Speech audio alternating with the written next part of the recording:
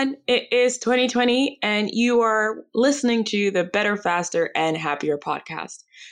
So, we had a retrospective, and we basically decided to be a bit more clear as to what this podcast is for before we invite our guests. So, last year, we explored Better, Faster, and Happier, and we didn't want to sway anyone's opinion as to what we thought it was. We wanted to keep an open mind and an open conversation, but we realized that we had a vision, and the vision was essentially when we talk about better, faster, and happier, better is really about better products.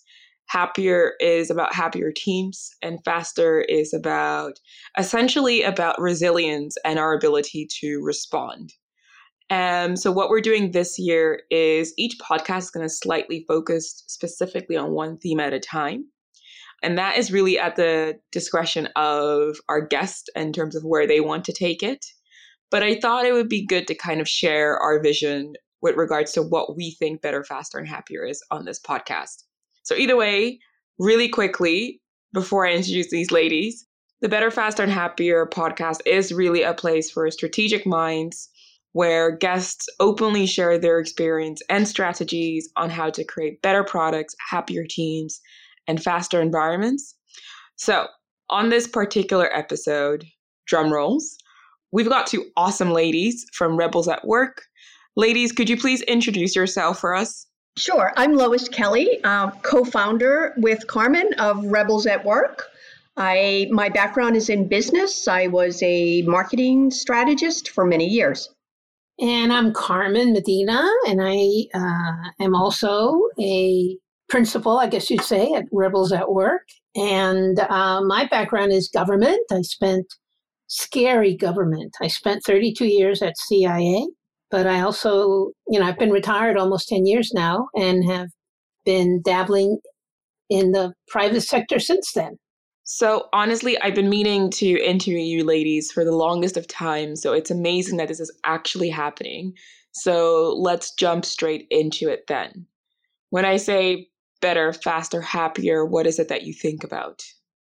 Well, I think about an organization where everyone is voluntarily providing the mission their discretionary energy. All that wonderful passion that they have in them to devote to something. But oftentimes organizations don't tap into that because they're so stultifying. So for me, better, faster, happier means that I'm like in the flow. I'm totally giving the job everything I have. I think for me, it's about positive energy where people have a sense of purpose and meaning, which is what people look for in work. And with that, they're happier. And when you're happier, there's more energy, and productivity is sort of a natural byproduct. The word productivity is something I would like to dive into deeper if the two of you don't mind. I think we often misconceive the idea of productivity with the idea of people purely churning things out. Well, I just got back from a visit to Malmo, Sweden, where I was speaking at a software developers conference. These are not my people, but they were great, right? And I learned a lot. And, software development is so different from other kinds of work that they have had to rethink what productivity is, for example. And they talked a lot about how if you are over demanding in terms of productivity in a work, you actually create more mistakes. And they cited, studies they had done on how the quest for efficiency actually does the opposite. That's very interesting, especially because I see teams, whether in startups or established enterprises, embrace OKR structures, yet there is something very stagnant in the development of people, i.e. people don't want to develop and learn because they're focused on achieving their OKRs. I know organizations do it this way, where they want to meet goals, and meeting the goals becomes the most important thing.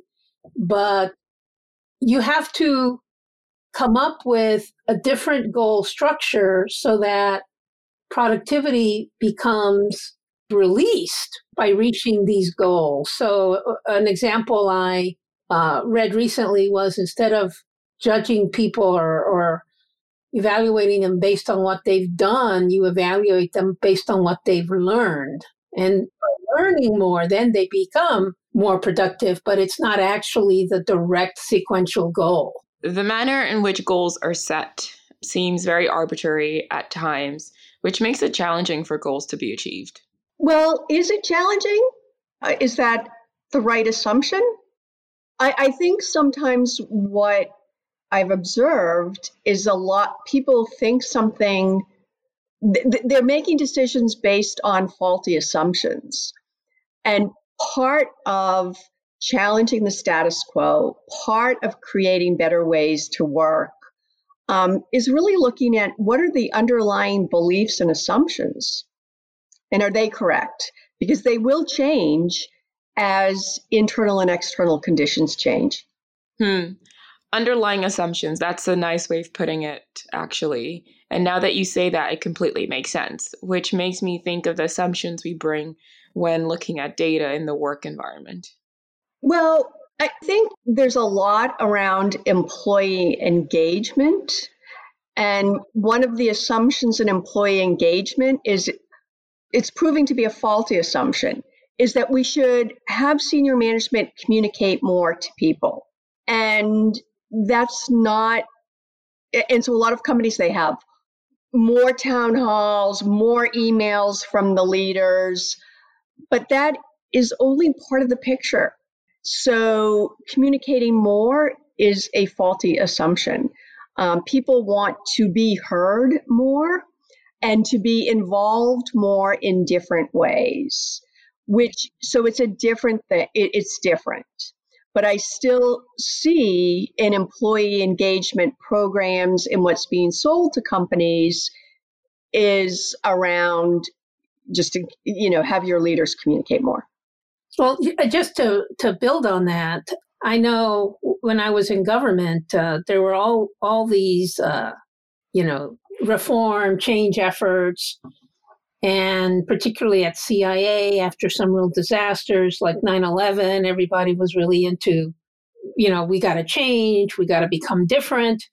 And some leaders did this thing where they had a change message every day, So you get to message, literally it was ridiculous. You would get to message number 99 and you were like, no, that can't be, right? And so I've really taken by just to build on that, I'm really taken by this idea that silence is a leadership superpower, that rather than talk more, you say less and you listen more. And I was reflecting on that recently when I was talking to a former very senior leader in the intelligence community. And it's a woman. I won't otherwise mention her name, but someone asked her, well, how did she succeed? They actually asked her, what was her superpower as a leader? And she didn't answer. She gave kind of not an accurate answer. And I, as someone who had known her many years, realized that really her superpower had been silence. She was someone who rarely said a lot at meetings, but listened very carefully. And I think that was a very effective approach. That's, an assumption that you rarely hear. People say, well, I'm going to be more quiet as a leader. But, maybe it can be tried. The notion that silence is a power wows me, and it makes me reflect and think about the great leaders I have had in the past. They were both passionate and could talk on subjects that they loved. At the same time, they shared a natural curiosity, which led to situations where they would be quiet and practice active listening. Now, you previously mentioned all hands. Can I be honest? I chuckled deep down inside when you mentioned that. I'm yet to attend an all hands that generally delivers value. Well, I think things become trendy, and I think some things become trendy, and some things people gravitate to because you feel like, oh, I can do that. It's sort of like we're making a town hall, check. Those are sort of the easy things to do. The harder things are changing how you have small departmental meetings, or changing performance evaluation systems, or getting together and really spending the time to dig into assumptions that are underlying goals and performance systems. That's the hard work. So I think there's, our reflex is let's do the easy things. But sometimes when we do all the easy things, then there's no time left for the hard things. I guess one way of getting the most out of these all hands is to ask questions, but sometimes it can feel daunting to ask questions, especially in a public forum.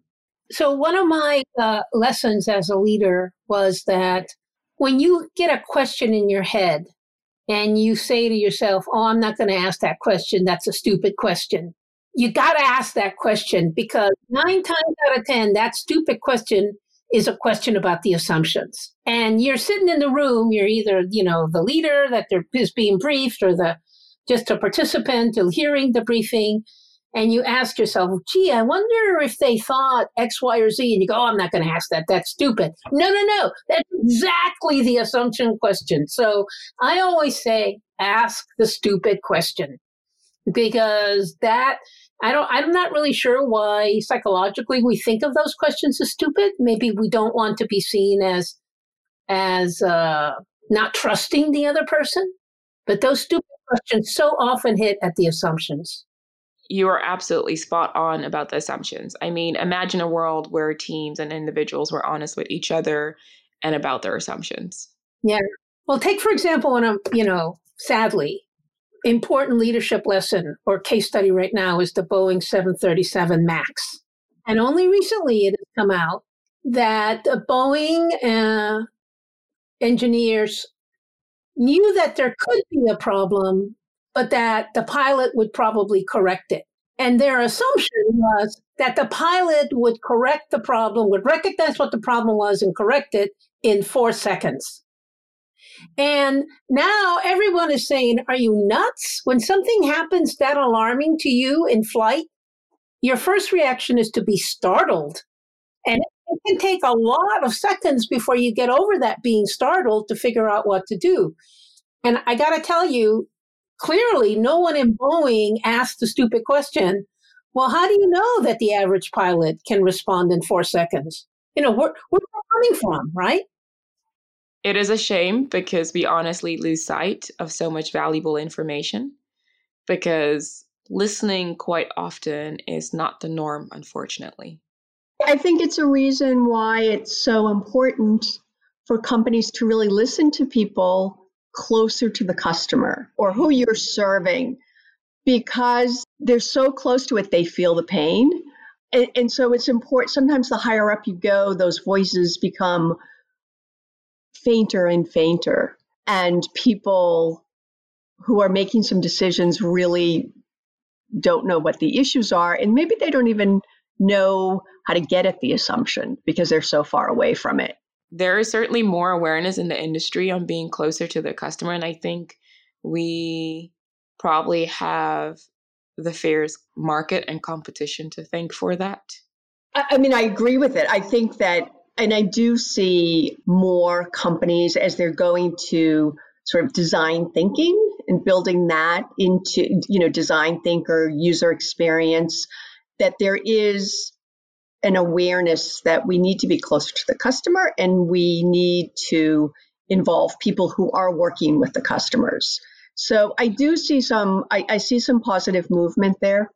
This might be more relevant for the more established startups and businesses and enterprises. However, the role of the leader changes as they need to rely on their teams to understand what customers want, as the teams are the ones who are eventually going to get closer to the customers. Unfortunately, the idea of leaders leaning on their teams seems to be more of a fantasy than a reality. Yeah, I mean, the leader needs to recognize that their expertise level changes throughout their career. So My career was at CIA and we wrote analysis for a living. And I could have spent a lot of time rewriting the analysis of the people working at CIA, but that wasn't really a good use of my time. So what was my expertise about? My expertise, I often thought the expertise of leaders in sort of high positions is really should be about anticipation. Not so much about vision, because I think vision has to be formed. Everyone has to contribute to the vision, but anticipation, having the time to think about what might be coming down the road that nobody yet is thinking about, that really seems to be a real competency for senior leaders. And yet I don't often see that competency expressed. Yeah, I would agree with that. I recently led a retreat, a leadership retreat for the top executives of a $60 billion company. And I thought it was a warm-up exercise, was to just brainstorm to everything that could be like, go horribly wrong. And I thought that would just really let them vent of all the things that could go wrong. What shocked me is the things they were coming up with were so short-sighted. Uh-huh. And I said, listen, I'm an outside facilitator, but here are the things that I think could go wrong with your business. And I just started rattling them off. And they were like deer in the headlights. Just, I'm like, what would you do if there was a hostile takeover? And they're like, so it's really interesting how that's just, to Carmen's point, a muscle that many, many leaders never use. And then, and because things change so quickly, if you haven't anticipated those things, it's really hard to respond when they do happen. Yeah. A question I like to ask, and I've been in that place, Lois, where you ask a group of people to think about what could happen, that would be really a shock to the system. And they are so unimaginative. And you're like, are they not like even reading the newspaper or whatever? But a question I like to ask is, what percentage of your processes do you need to change every year to keep up with the changing environment? And I usually get a deer in the headlight look because they have never asked themselves that question. We know the world is changing, so what percentage of what I do has to change every year just to run in place? That often can open up a very useful conversation. What percentage of change are we talking about? I get everything from 50%, 20%. I would say that the average number is about 10%. People say that they need to change at a 10% rate every year, which of course means your whole company turns over every 10 years, which doesn't really happen in too many places. When would you say that this change should be made or at least be considered? Well, I think it's part of any sort of, it's part of every planning cycle, or there are quarterly meetings and there are annual meetings, and it's usually not in the process. And it's very easy, and it's something, it stirs up a lot of good energy. It doesn't take a lot of time. You just have to have the discipline to start doing it. So ladies, it's been an absolute blast chatting to the two of you. And before I go, I just want to find out what you're anticipating for 2020 in the space of better, faster, and happier. Well, I would say it's a very tenuous economy. And so I think the global economy we don't really know what's going to happen. So that's looming for people. And so I think that will influence strategy. It will influence having honest conversations with employees. So not hiding the challenges and difficulties, but looking at like, what will we do? How will we do it? There've been some organizations that I know recently who, when they've had to make some decisions, have decided that everyone will take a pay cut, so we don't have to lay people off. Because it's taken us this long to kind of train people, find the right people. So there are interesting decisions that have to be made or anticipated in view of uncertain economic conditions is one thing that I see. I think another thing is coming to grips with artificial intelligence and what it will do to the workforce. I just like literally just walking around, I keep hearing snippets of conversation where someone says, well, AI is coming into like the mortgage business and I'm not really sure what's going to happen. So I think that that's going to be, a really difficult issue. And the third issue I see is just, there's so big challenges in our world with, we don't have to look far. I mean, we've got Brexit and what's going on in Hong Kong and what's going on in Bolivia and Turkey and Syria. People are very fearful and scared and kind of exhausted. And I think at work, how as leaders do you bring a sense to combat that fear and don't let fear permeate a workplace if it's not needed? How can you deliberately and intentionally create a more humane sense of belonging and purpose and relationships and laughter in the workplace? And that's doable. And I think it's a great antidote to what people are feeling in the world.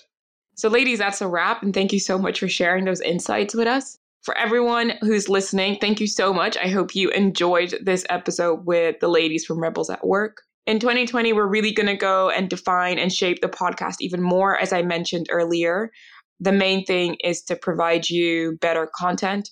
So we are going to be focusing as well on product and even to a certain degree, different various processes when it comes to optimizing speed to market, and maybe even different techniques about go-to-market, because I think that's a really interesting dynamic to explore, especially when we have happier teams that are building better products.